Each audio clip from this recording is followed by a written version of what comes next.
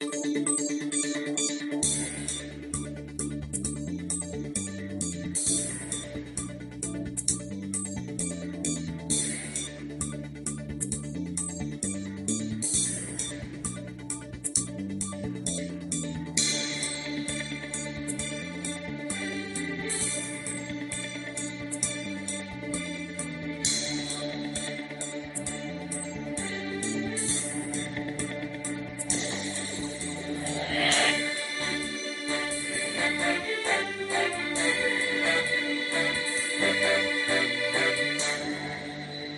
evening, TDN listeners.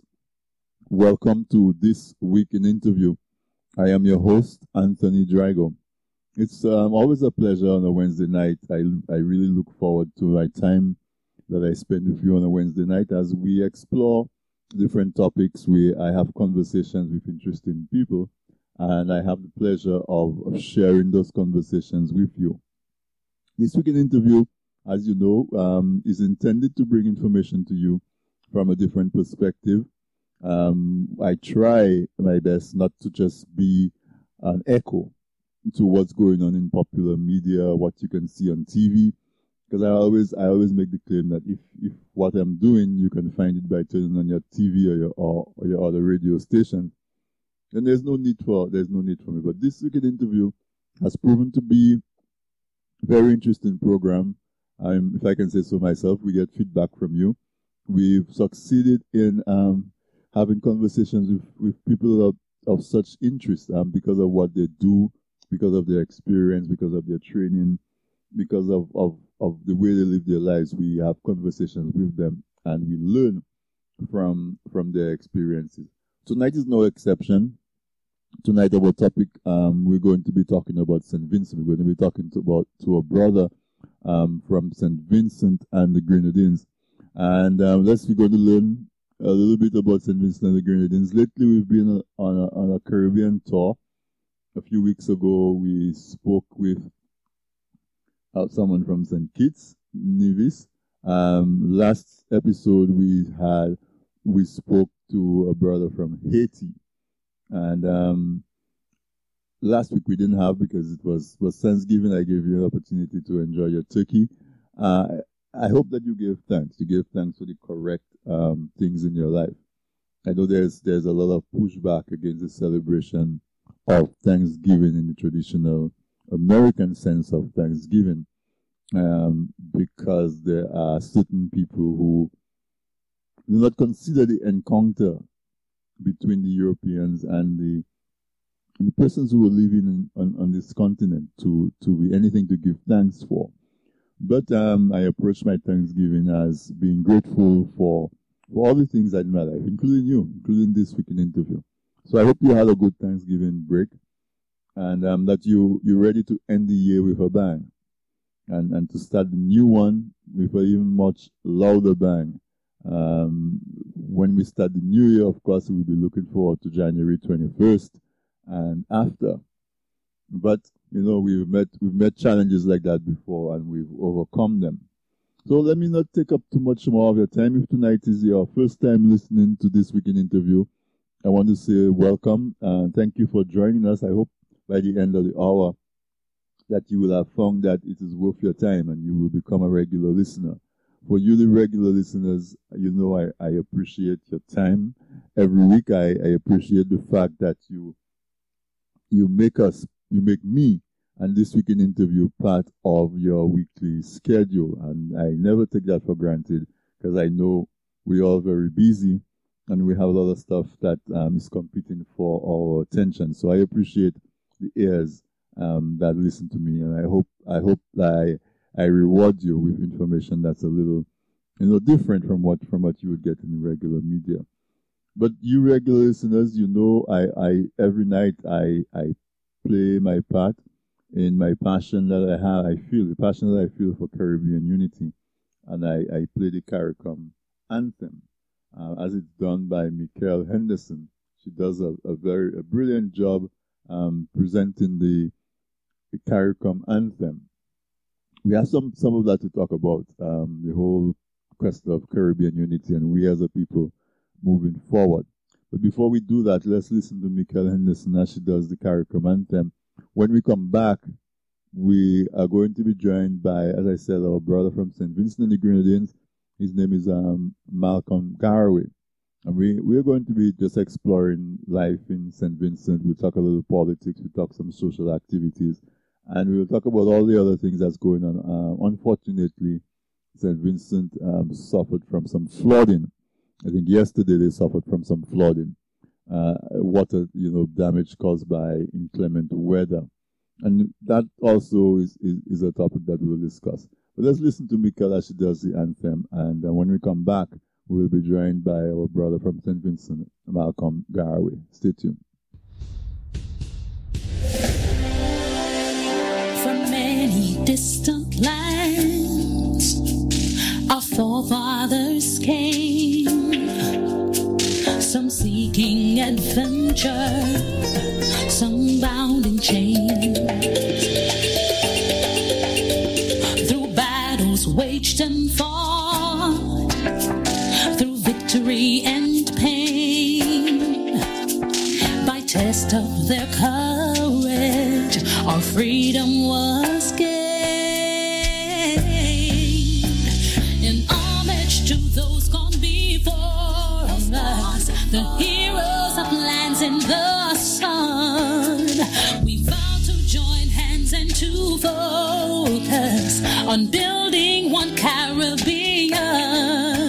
Raise your voices high and sing of your Caribbean pride.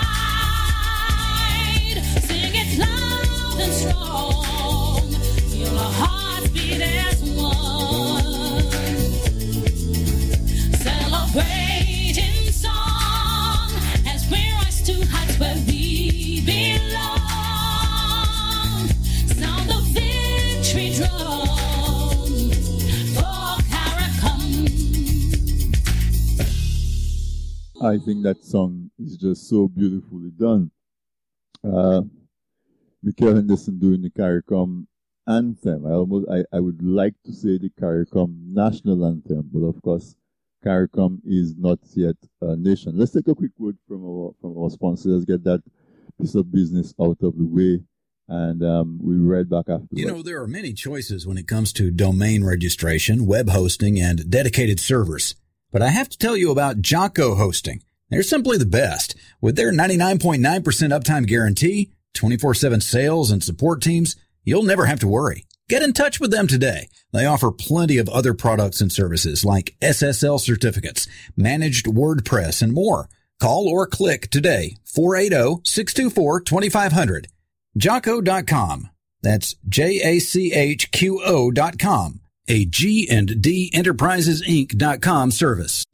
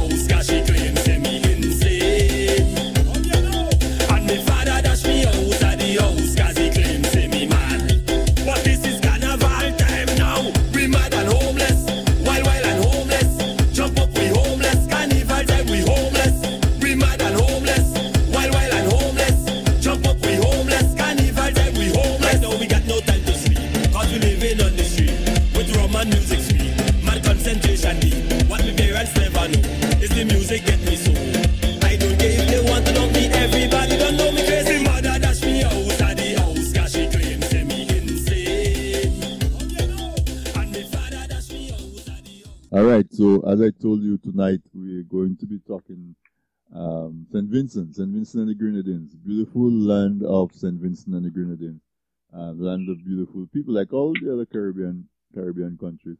And tonight, my guest tonight on This Week in Interview is Mr. Malcolm Garraway from the island of St. Vincent and the Grenadines. He is well known. He's been in the political arena back home, and right now he resides in Toronto, where he is involved in several activities and movements. As we all do, while we live in a strange land, we never lose the love for our homeland, and so we try our best to take part and to support activities that promote our islands as you know we move forward. But let us give a very warm welcome, a very warm This Week in Interview. Welcome to Mr. Malcolm Garraway. Malcolm, welcome to This Week in Interview. I'm very, very delighted that you were able to join us tonight. Hi, thank you, Anthony. It's a pleasure to be on TDN Radio tonight. As you said, it's always a good thing when we can communicate about our homeland and discuss issues that would help to move our countries, our respective countries forward. So yes, it's a great pleasure to be with you tonight. Yeah, I'm super, super excited. As I was saying before, at the top of the show when I started, this is 3 weeks in a row that we're having guests from different islands.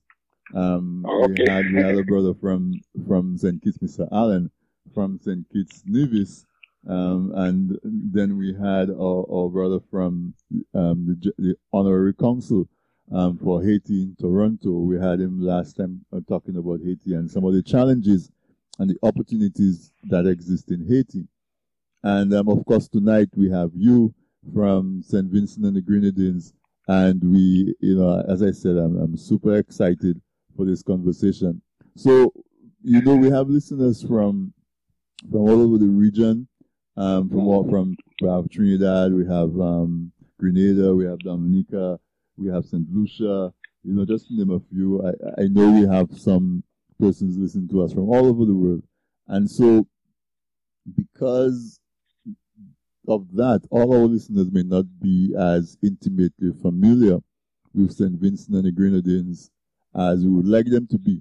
And because I'm always advocating that we as Caribbean people are one people, I want to take this opportunity to give you the chance to just tell people some basic things about St. Vincent and the Grenadines.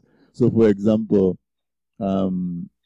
if somebody come up to you to Toronto and they said, I'm going to on vacation in St. Vincent and the Grenadines, what is the one area, the one feature? I'm putting you on the spot that you would advise them to go visit. I mean, I'm sure St. Vincent has several things to see and do, but what is one of the more popular things that you recommend to a visitor to St. Vincent? Well, certainly, let me say, in light of what you just mentioned about the wide range of listeners you have, let me extend greetings, though not so warm, from up here That's the one from Toronto, right? to all the listeners in the Caribbean and wherever you are across the world.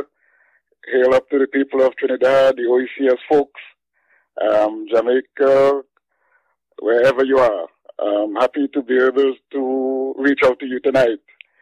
Yes, of course, St. Vincent and the Grenadines is an attractive country, and a host of things that a visitor can target and places they can visit. I must speak about our lovely beaches, the best of which are in the Grenadines. A tour in the Grenadines, if you visit St. Vincent and the Grenadines, would be a must. And then a tour up the Leeward Coast with our lush green hills and waterfalls. Those are things that one can take in. So there's no end of things to do in St. Vincent and the Grenadines and places to visit. Of course, the Windward Coast is there. You can take in the scenery of the wide Atlantic Ocean and the waterfront in those areas. And those of us who are more adventurous may well wish to take a climb up the Soufriere volcano. So please plan a trip to St. Vincent and the Grenadines sometime. You make me want to go. I was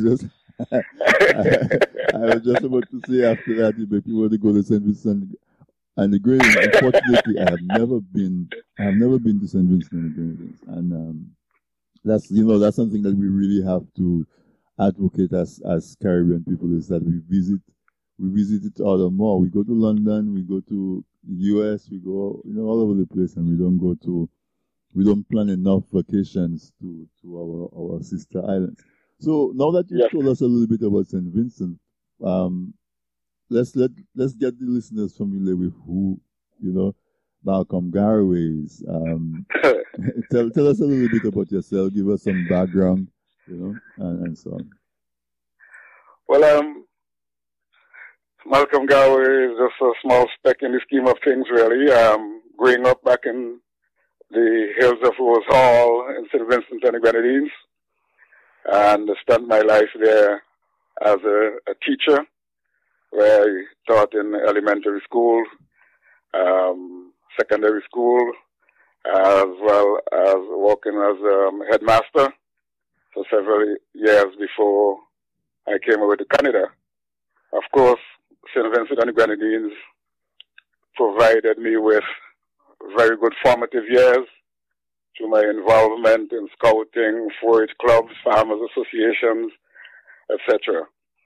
So I come out of a society back here where organization was crucial. So in my village, for example, on any given day, everyone would have some sort of meeting to attend, whether it was your cricket club or your 4-H club or the Girls Red Cross, etc., etc. So when I came to Canada, I felt the need to do likewise. Hence my involvement here with the St. Vincent and the Grenadines associations once I came to Canada. Indeed, just not long after I came to Canada, I was recalled by my political party, the United People's Movement, where I contested elections, that is way back in 1979 in the North Leeward constituency. Of course, our party did not do exceptionally well. It was a young group, but it was a good start. But after that, I found the need to come back to Canada, where I continued my community work, mainly with the St. Vincent and the Grenadines associations, among other organizations. All right. Now, Go ahead. the St. Vincent and the Grenadines Association has served this community here for some 5 decades. 5 decades? Or thereabouts. Wow. Yes. Longevity. One of the oldest associations. And we have served our community locally through informative sessions, through benevolence and charity. And we have also served our community back in St. Vincent and the Grenadines through our Adopt a Child program, through scholarship. And certainly, we have always had a vibrant relief committee which was ready to help in all forms of emergencies. Our most recent involvement in emergency would have been the December floods, 2 years ago. That called for serious mobilization. Probably the highlight of the work of the relief committee would have been back in 79, though, with the eruption of Soufriere, which saw the evacuation of a good portion of the people from the northern part of the island. So there's a few things I want to follow up on in what you just said. But first things first, give us a little bit of detail about the Adopt a Child program. I find that very interesting. Well, this has been an ongoing program in the association where the through connections with groups in St. Vincent and the Grenadines, the association will have a child in need identified, and once that child is identified, over the years, the association will provide and assist with financial help, educational help, providing material and so on to get that child to go through school. And that has been a continuing thing of which the association has been very, very proud. So, for example, you have beneficiaries from that program who probably have gone to college and now working. That's correct. Yeah. For my own self, I've served that organization. I'm very proud of the organization going on for continually for that period of time. Right now, the presidency held by Mrs. Prudence Martin. They're doing a wonderful job still. I myself have, really handed over in terms of leadership. I'm not in those positions at the moment. I've served previously 3 terms as president. I've served in every office of that association except the office of treasurer. As a matter of fact, once there are 6 other St. Vincent and Grenadines associations across Canada, actually. And at one time we had, each of those associations are provincially incorporated bodies. And at one time we moved forward and established a national council of St. Vincent and Grenadines associations, which was a federally incorporated body. It is not functioning anymore. Okay. But during the period, the late 80s into the 90s, that has been a vibrant organization helping to coordinate activities between the associations across Canada. I serve as president of that organization. I was very proud of it, and I'm sorry that it did not continue with the same sort of longevity as the member associations. So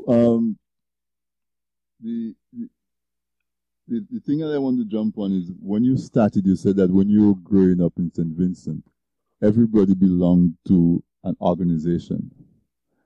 Everybody always had a meeting to go to, a football association, cricket club, something. And, that is also my experience. And I think that despite the amount of school and formal education that I have, a lot of the things that that serve me every day, a lot of the skills that I have, I got it from being involved in organization. So I made a mental note of that when you mentioned it, because that is probably something that in looking at the Caribbean and trying to chat out our way forward, see how we can improve life in the Caribbean. That's probably something that we need to try to reintroduce. Maybe young people are not getting the opportunity to develop themselves and all the social skills and so on that they need, because the organizations are not as strong as they used to be. But you have a good point. I remember listening to a speech by Stokely Carmichael, Comitere, and he emphasized this. He kept saying, organize. I don't matter what sort of organization it is, just belong, organize. And also there's one of my heroes from out of St. Vincent and the Grenadines is a man named Hugh Malzak. And he wrote a book called A Star to Stare By, one of my favorite books. And he referred to that sort of thing in his book, talking about you cannot sit back in a selfish way and try to achieve your own goals. You must get together and push and unite and do things together. And his only regret, he said, was that he did not discover that philosophy earlier in his life. And you're right, for me too, a lot of things I go through, how I handle my own affairs, how I deal with people, how I interact, has come out of that sort of a organization experience. In my case, it taught me how to bridge the gap because while we were in the 4-H club, I was the liaison officer for the Farmers Association. So you know how to sit with your elders and discuss and so on. And so I hope that message does get across, and that our leadership in our villages, in our communities, would recognize the importance of those things. It would help us to build character, and it would help us to move forward by building businesses and other things. And you know, the void that was created when these organizations became weak is being filled by political parties. And you know, with that comes a certain amount of division and divisiveness that you don't find. So, for example, when I was in primary school, we had a 4-H club. I was never a boys' club, but we had a 4-H club. And then I went to secondary school and I got involved in a program called the Duke of Edinburgh Award Scheme. I don't know if you're familiar with that. I know we had in St. Vincent too, because we used to go hiking in different islands, and one time right. And that organization was very instrumental. And then after college, when I went back home, I got involved in the JC's movement.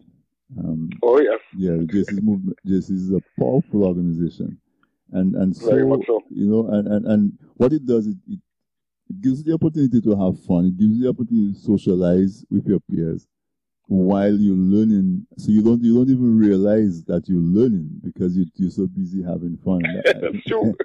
I think that is a model that, you know, that can probably replace some of this, you know, contentiousness and strife that we see, because everything now is so divided among people in terms of color, your party color, who you're supporting, and yes. that kind of thing. You know? So you said you were in politics before. Well, not that you were in politics before, but you were so deeply involved that you actually ran for elections. So I want to talk a little politics with you, but before I do that, I want you to lay the ground a little bit. Introduce the listeners to the political scene in St. Vincent. When I say that, I mean who are the major political parties, who are the major political players, who's in power right now, you know, the dynamics and so on. Just in a quick nutshell, let's give people a background so that as we talk, they can have a point of reference as to what we're talking about when we talk about politics in St. Vincent. Okay, I will just cram it into a tiny nutshell. I wouldn't go far back.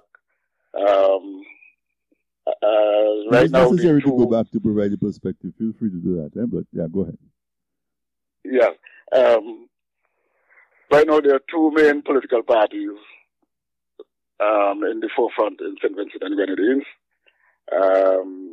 The Unity Labour Party, led by Dr. Ralph Gonsalves, who is the current Prime Minister, and the New Democratic Party, a party which was founded by Sir James Mitchell, now retired Prime Minister, and which was led until quite recently by the Honourable Armin Eustace, an economist from Kingston, who runs in the constituency of East Kingston. Mr. Eustace has been elected to that constituency for 5 different terms, and just a couple of weeks ago, he resigned from being the leader of the opposition and leader of the party. And at a convention, New Democratic Party convention held last Sunday, the Honourable Dr. Godwin Friday, who runs in the constituency of the Northern Grenadines, has been elected leader and is now the leader of the opposition. Now, so that is the current situation. Last election was held December 9th, 2015. The tradition really continues because after adult suffrage in 1951, the two major players on the political stage were the People's Political Party, led by a veteran political figure by the name of Ebenezer Theodore Joshua, former trade unionist, now deceased, and the Labour Party, which was led by Honorable Milton Cato, who was the first Prime Minister of St. Vincent and Grenadines. The ULP is really, the Unity Labour Party is a modified form of the St. Vincent Labour Party. It's an alliance. It was an alliance formed between the Labour Party, the St. Vincent Labour Party, and another party which was formed by Dr. Ralph Gonsalves called the Movement for National Unity. So, hence the Unity Labour Party. Okay. So that is the way the stage is set at the moment. So, all right. So, yeah, that gives us a very good perspective. And Dr. Ralph Gonsalves been Prime Minister for this is his third term, right? This is the fourth. This will be the fourth. The fourth term, and each term is 5 years. Yeah. So if he completes this term in office, he will have been Prime Minister for 20 years. Yes. So let's talk term limits for a moment. What is your opinion of term limits? Well, I mean, directly from the fact that you might have one man as Prime Minister for 20 years. What is your perspective on term limits? Well, there have been regular discussions and debates on that topic, both here in the diaspora and in St. Vincent and the Grenadines. And there is a view, a very common view that we should really seriously consider putting caps on the amount of time that individuals can serve in an office. Right. And I do not know if there will be any sort of a serious vote or official consideration on the matter. I don't think it has reached at that level there right now in St. Vincent and Grenadines. There's ongoing discussion, but I don't think it is at the level where one can perceive the formalization of such that political approach in the near future. That is not to say, like it is not somewhere down the road. Grenada just did a referendum. I might be one of the strange people on the matter. I'm not sure how the percentages will play out in terms of pro and cons. But you can only represent yourself. Tell me what you think about it. I'm a firm believer in the democratic process, and I do not believe that putting term limits on any office really is necessary. I do not believe that putting term limits on a position will reduce corruption, which is what it is. The proponents of that position have concluded. I am so strong on the democratic process that I honestly believe that who are we, or who are we who might call ourselves political pundits, to tell the people how long they should vote for an individual. If I am satisfied that this individual is doing just what I elected him to do, I do not think I should be denied the right to elect him again. So let me push back a little bit on that. Don't you think that the democratic system needs checks and balances? I do believe everything does. Mm-hmm. Does need checks and balances. That's I agree with that. But checks and balances must not override the wishes of the people. That's an interesting discussion, because it's the first time that I'm having a discussion with someone who doesn't believe that there's a benefit to term limits. And I must say, I especially admire you for taking that position, because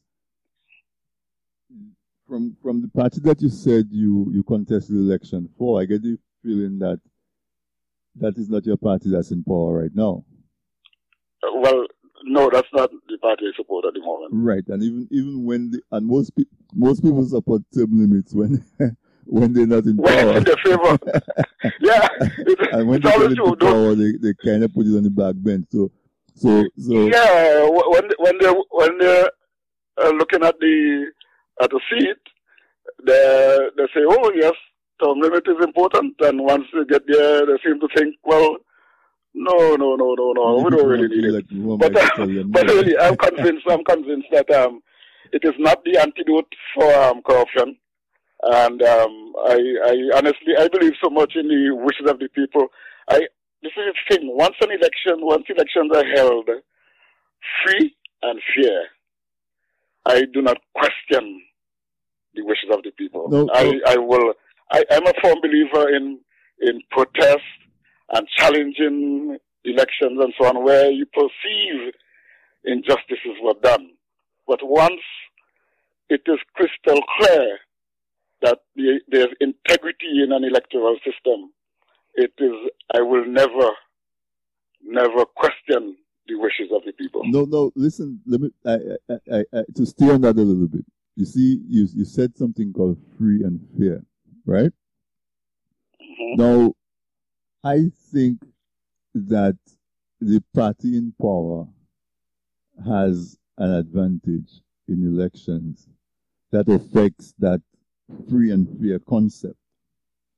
And the longer one person stays in office, is the more tainted that aspect of it becomes.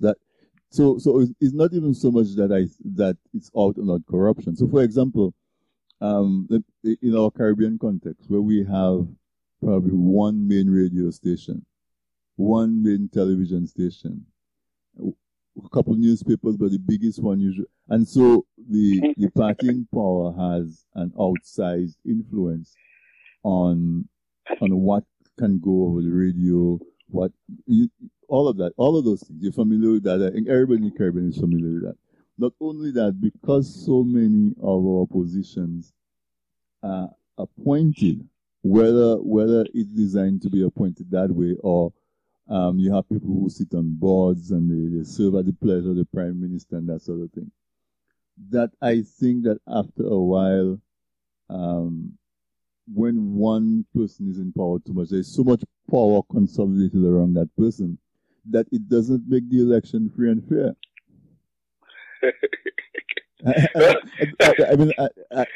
I like this discussion that we're having, because as I told you, the first time that I have, really had that discussion with somebody on that level, and especially since, if it was your party in power, your argument could be dismissed and say, well, it's because your party in power, you're happy. Yes.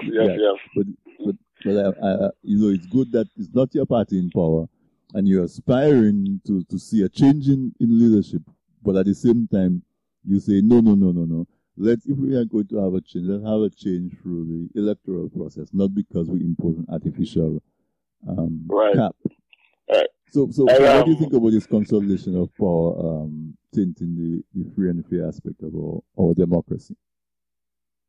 Well, indeed, you made a point where the governing party sometimes is able to control the media. I remember the time when the years when there was a single radio station in St. Vincent and the Grenadines. Mm-hmm.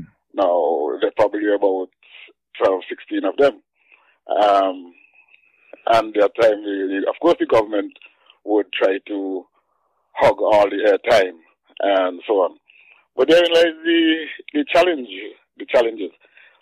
The politicians who care about the people, they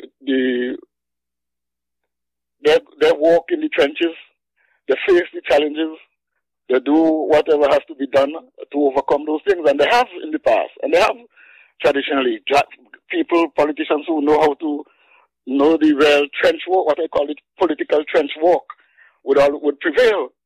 And that indeed is a test of their commitment to the people, because they have to meet the people, they have to interact with them. So that, while you have a point there on that matter, I do not let that worry me too much. Okay, one more thing, one more area I want to raise with you on that is, when a party is in is in power,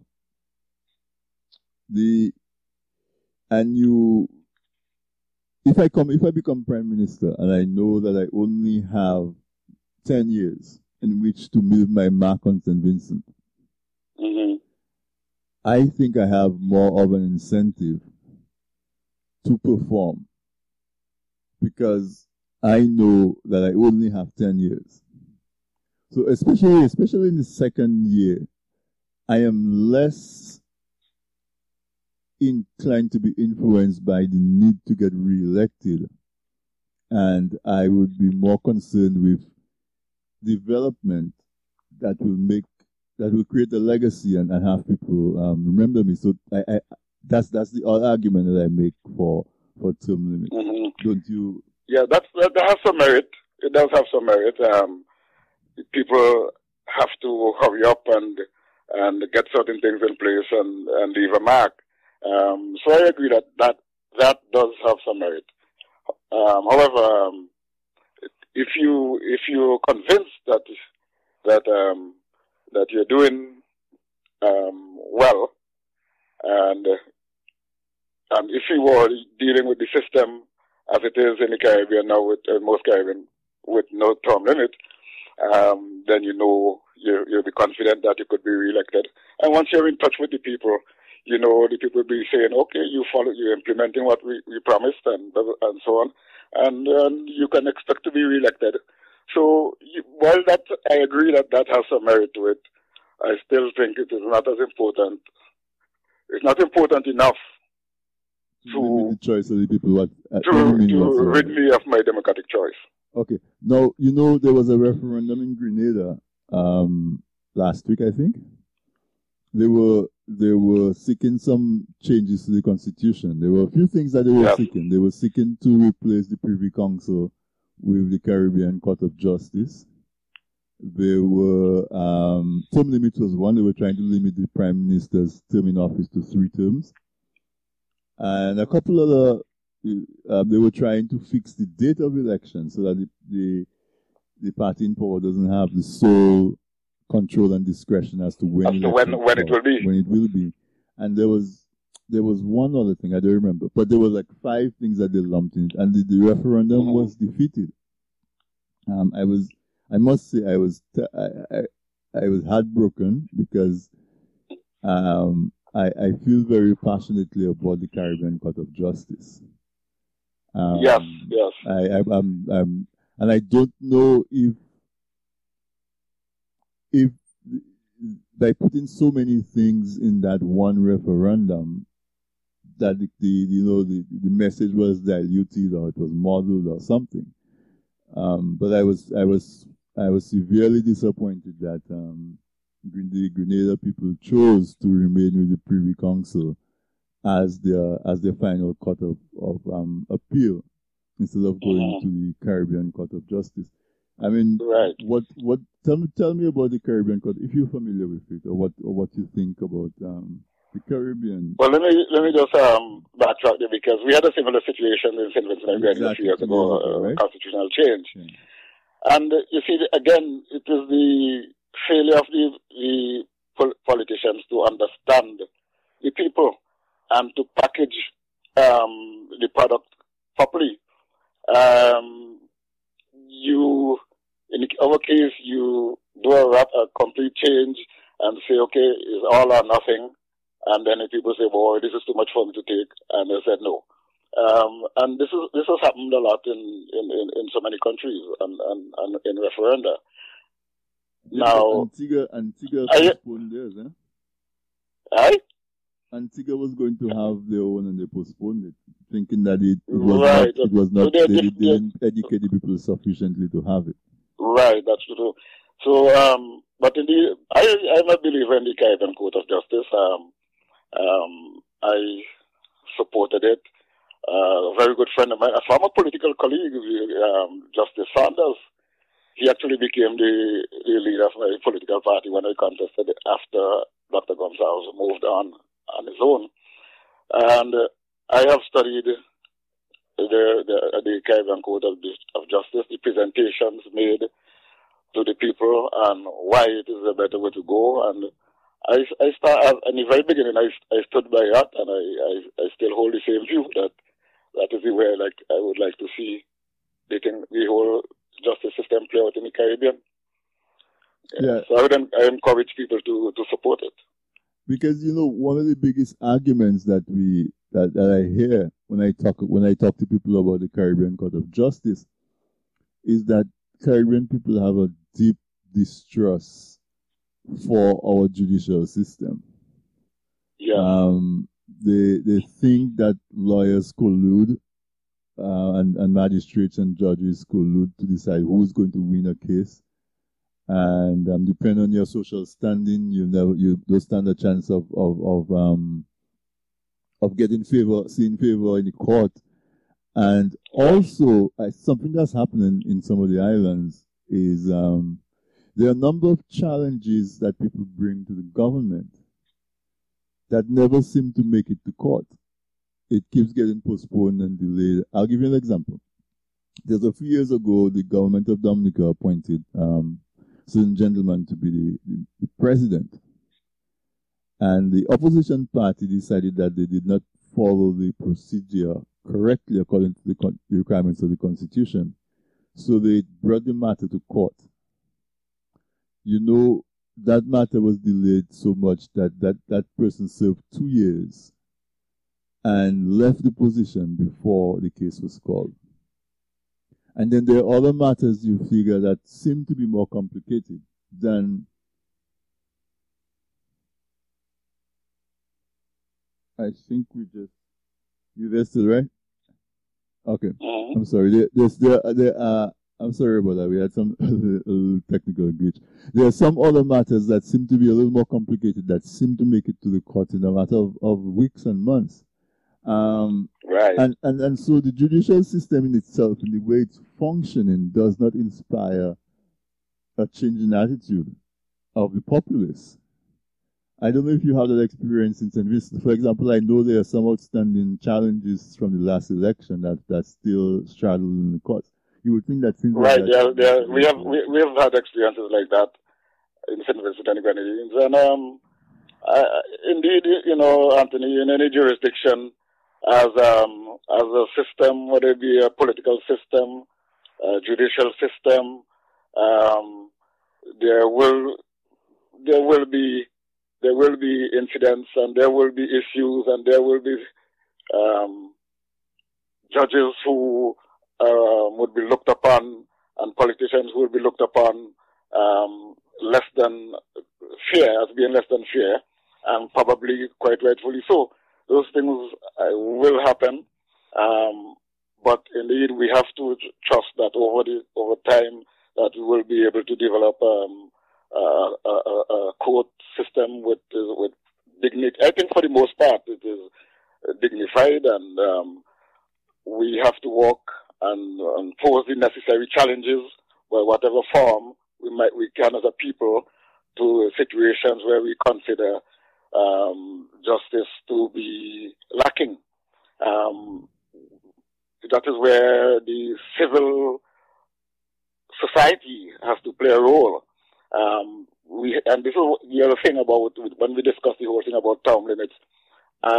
Involved citizenry is important for democracy. That is why, for example, in Cuba after the revolution, they saw it fit to have an education revolution in the true sense of the word, because we have to be involved and challenge things like what you're talking about in whatever form we have to ensure a just society. Yeah, and I agree with you. I think that no matter what kind of issues we may have with our justice system in the Caribbean, it still makes justice more available to our people than the resources it takes to try to bring a case before the Privy Council. I agree. I do agree. And so I it's a little bit difficult for me to understand why our governments are having such a hard time selling the case to our people. Yes. Anthony, you mentioned earlier something about, how we need as a people to visit our neighbors, go to the different countries of the Caribbean and so on. And that is something that is dear to my heart. I had the opportunity to visit several English-speaking Caribbean during the time when they had two ships. That would have been probably long before your time. I've heard of it. I wasn't lucky enough to be alive by it. Yeah. When there was a time of federation and the Canadian government had given two ships, Federal Palm and Federal Maple. And when one ship was traveling north from Trinidad to Jamaica, one would have been traveling from Jamaica to Trinidad. Wow. And they would cross and they would stay a whole day in each country and so on. Mm-hmm. And that's the way I got to know the Caribbean. And with one of the things I'm involved in Toronto now, you said you spoke with John Allen, a former Consul General of St. Kitts, right, who lives here in Toronto. Right, and we have an organization here, the OECS Council Canada, which is an organization that supports the OECS, the development of the OECS as it stands right now. Because I remember as a youth, as a little guy in elementary school, when the Federation was dissolved. And it's a story I speak of all the time, because I recall my head teacher, Mrs. Parsons, Miss Parsons, she came into the assembly and she said she would always read the news and tell us what was going on and so on. And this particular day, she came in and she just went on the stage and she made one single announcement. She said, "Children, the Federation is dissolved." And she bowed her head and walked to her office. I did not understand the seriousness of it, but later on, I realized what we had lost. And so, with the OECS as it is now, I hope it will survive. And from the point of view of the OECS Council, we encourage the people in the diaspora, and we encourage the people in the Secretariat and in the countries at home to stand firm behind this what we have, this loose federation as it is now, and hopefully one day it will blossom into a wonderful federation, one country, one people. That is my absolute dream. Because when the things that we do together, we do it so well. I mean, there's no other body in the world that functions as well as Eastern Caribbean Central Bank in terms of right. a multi-sovereign, sovereign nations governing one single currency. The Europeans are not able to do it well. No other body in the world is able to do it that way. And even the Caribbean Court of Justice, in the area that it functions in terms of the governing of the Treaty of Chaguaramas, they do an excellent job. So yes. I really hope we can realize that dream one of these days. I really, really hope we can realize that dream. I had the opportunity to, you would recall that recently, well, not recently, but more in our time now, where you would be aware, not the Federation time, the CARICOM had a commission. Right. Yes, where they visited people all over the Caribbean and wherever they are across the world. And I had the great privilege of making a presentation on behalf of the St. Vincent and Grenadines Association of Toronto to the CARICOM Commission as to the way forward. Mm-hmm. And I was reading the report, that CARICOM report, earlier this week, And the motto on that report, let all ideas contend.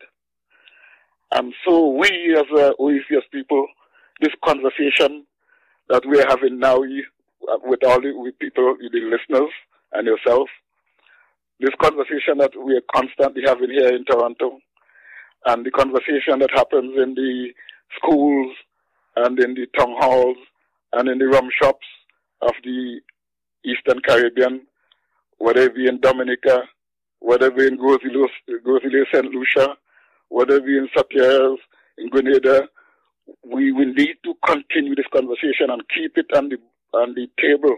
Let our politicians know that we are serious about this. Let our politicians realize that this is our only way forward. When we were talking federation, other people were not coming together.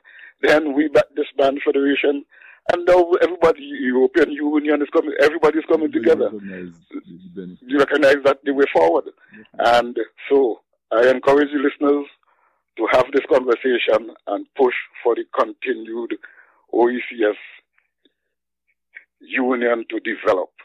And to push that point further in terms of what we can achieve, I want to talk a little bit about Cuba. I know we're running short on time, but we get a little extra time from the producer.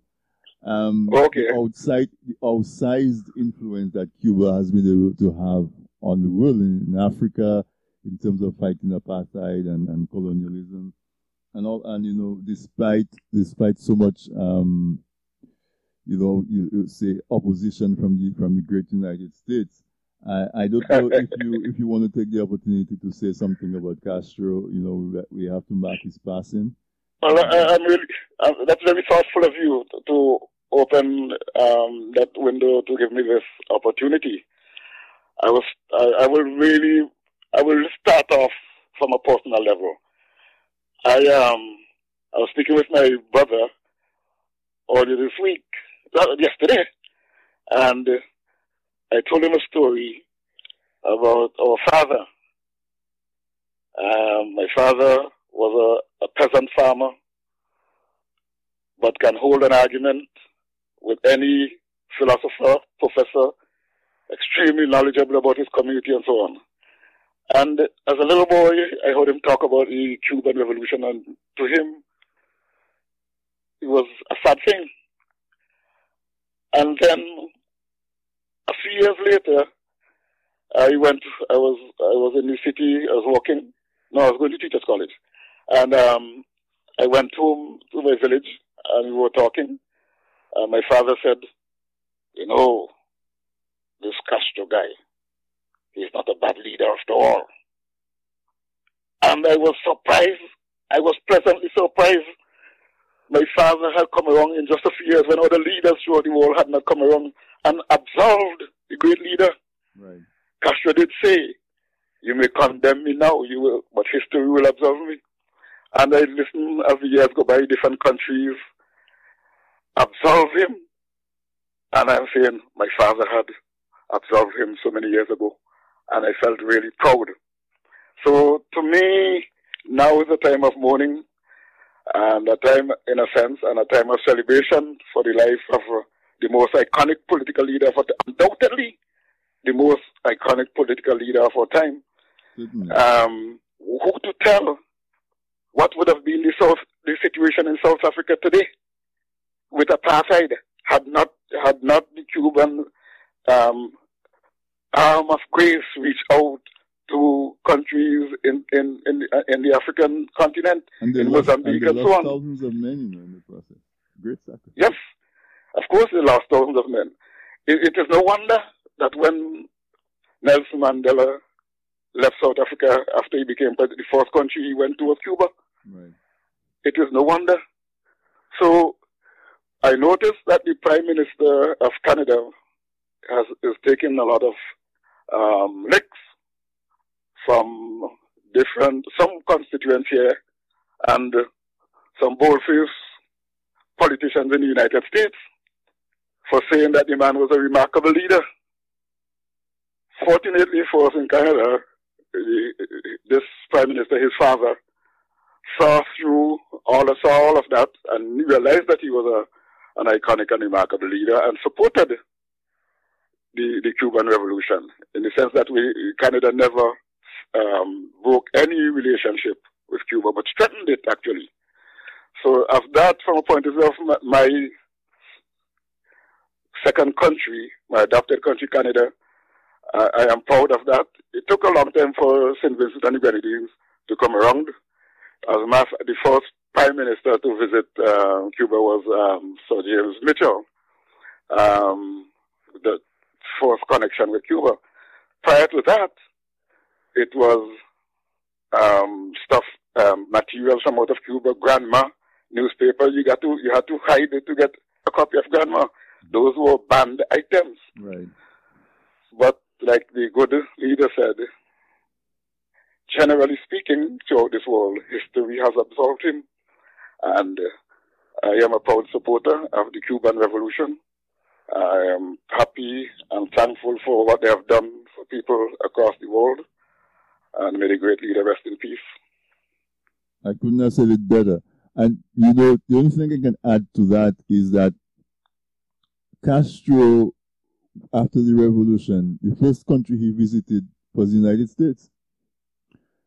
Yes, yes, that's correct. And the United States rejected him. And he didn't have a choice to protect the sovereignty of his country. He didn't have a choice but to close ranks and to protect his country.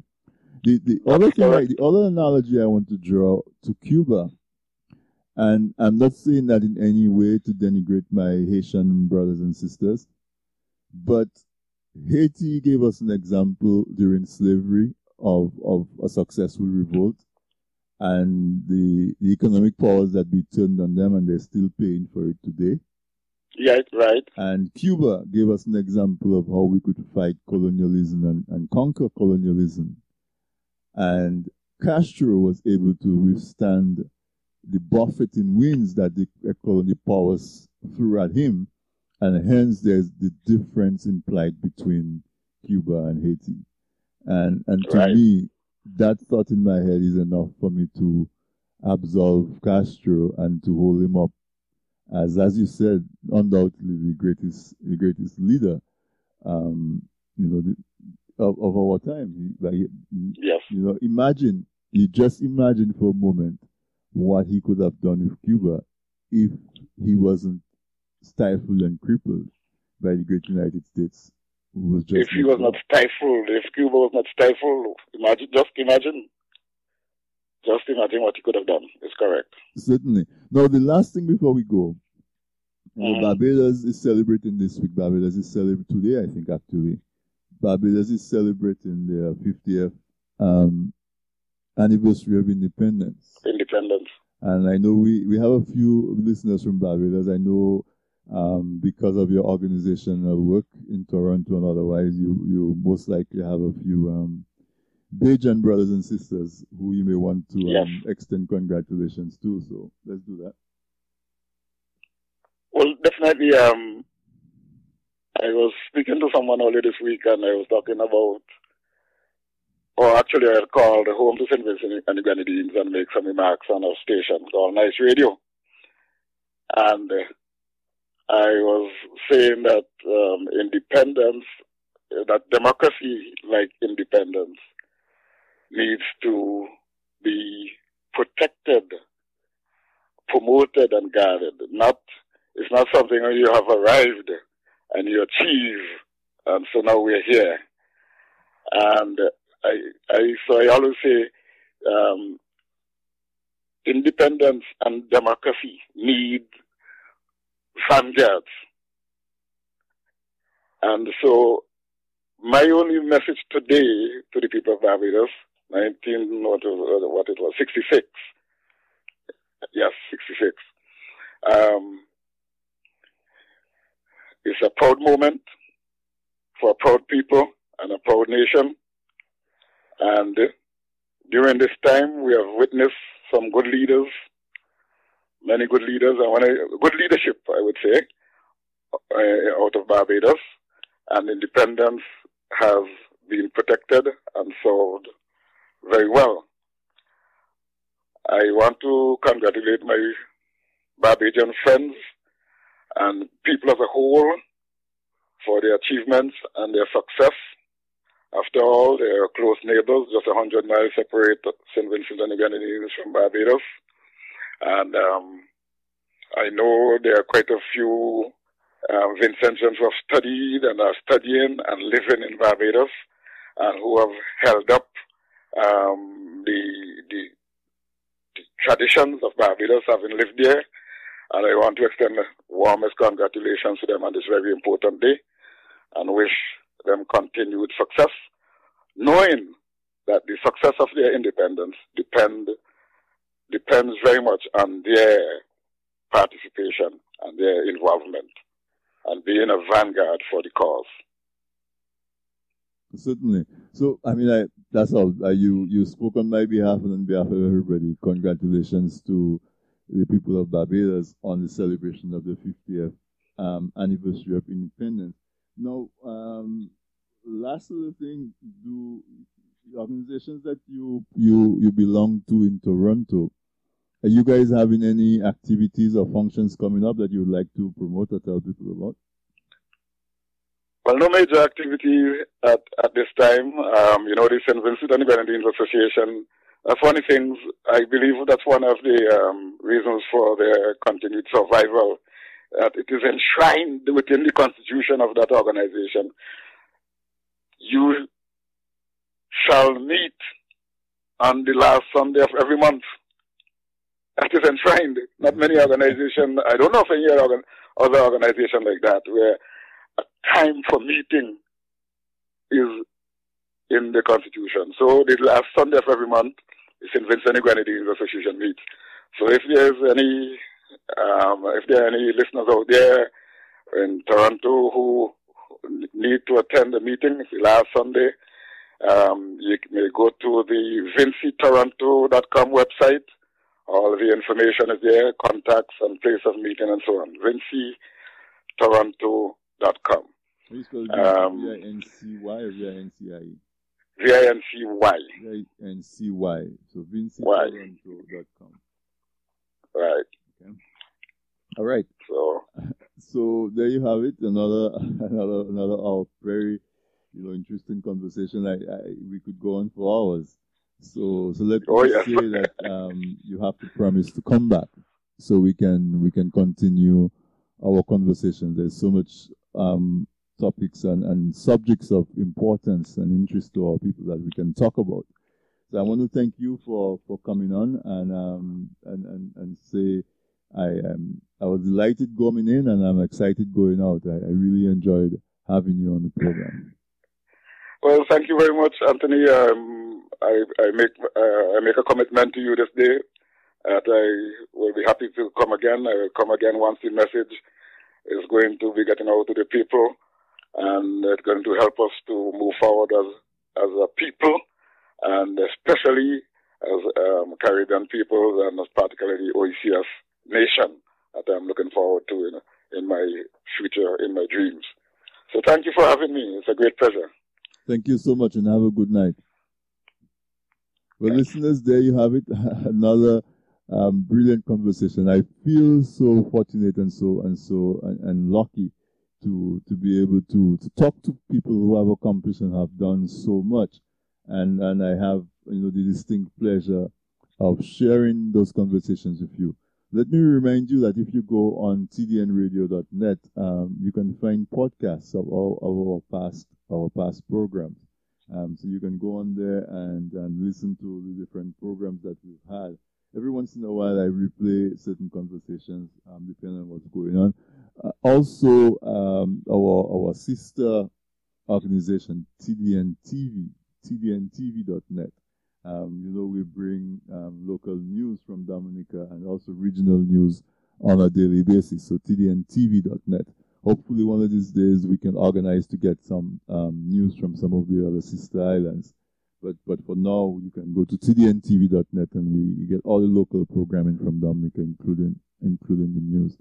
We want to say thank you to you for listening. Thank you for making me part of your Wednesday night. I really appreciate the fact that with all your busy schedule and your attention that you agree to be with us. And we'll see you next week, Wednesday. Thank you to my producer and engineer, Sam, who keeping everything live. I want to say thank you to Miss Nicole Georges. She definitely, pointing us in the direction, making recommendations for persons who are excellent candidates for this weekend interview. I have some of my classmates from grammar school who listen on a regular basis. I want to say a special shout out to you and good night to you. This is a sad week for us. Those of us who graduated from grammar school in 1983 graduated with Clement Isidore. Unfortunately, he passed away this weekend. Very, very sad state of affairs for sure. May his soul rest in peace. But of course, he maybe his spirit and Castro might be finding their way together. So he might be having an exciting time. Clement, may you rest in peace. We strength and grace to your family and to all my fellow classmates. Let's just be strong in his remembrance. So let me say good night. This has been This Week in Interview with your host, Anthony Drago, and I will see you next week, Wednesday, 8 p.m. Eastern Standard Time. We'll have another installment of This Week in Interview. Good night.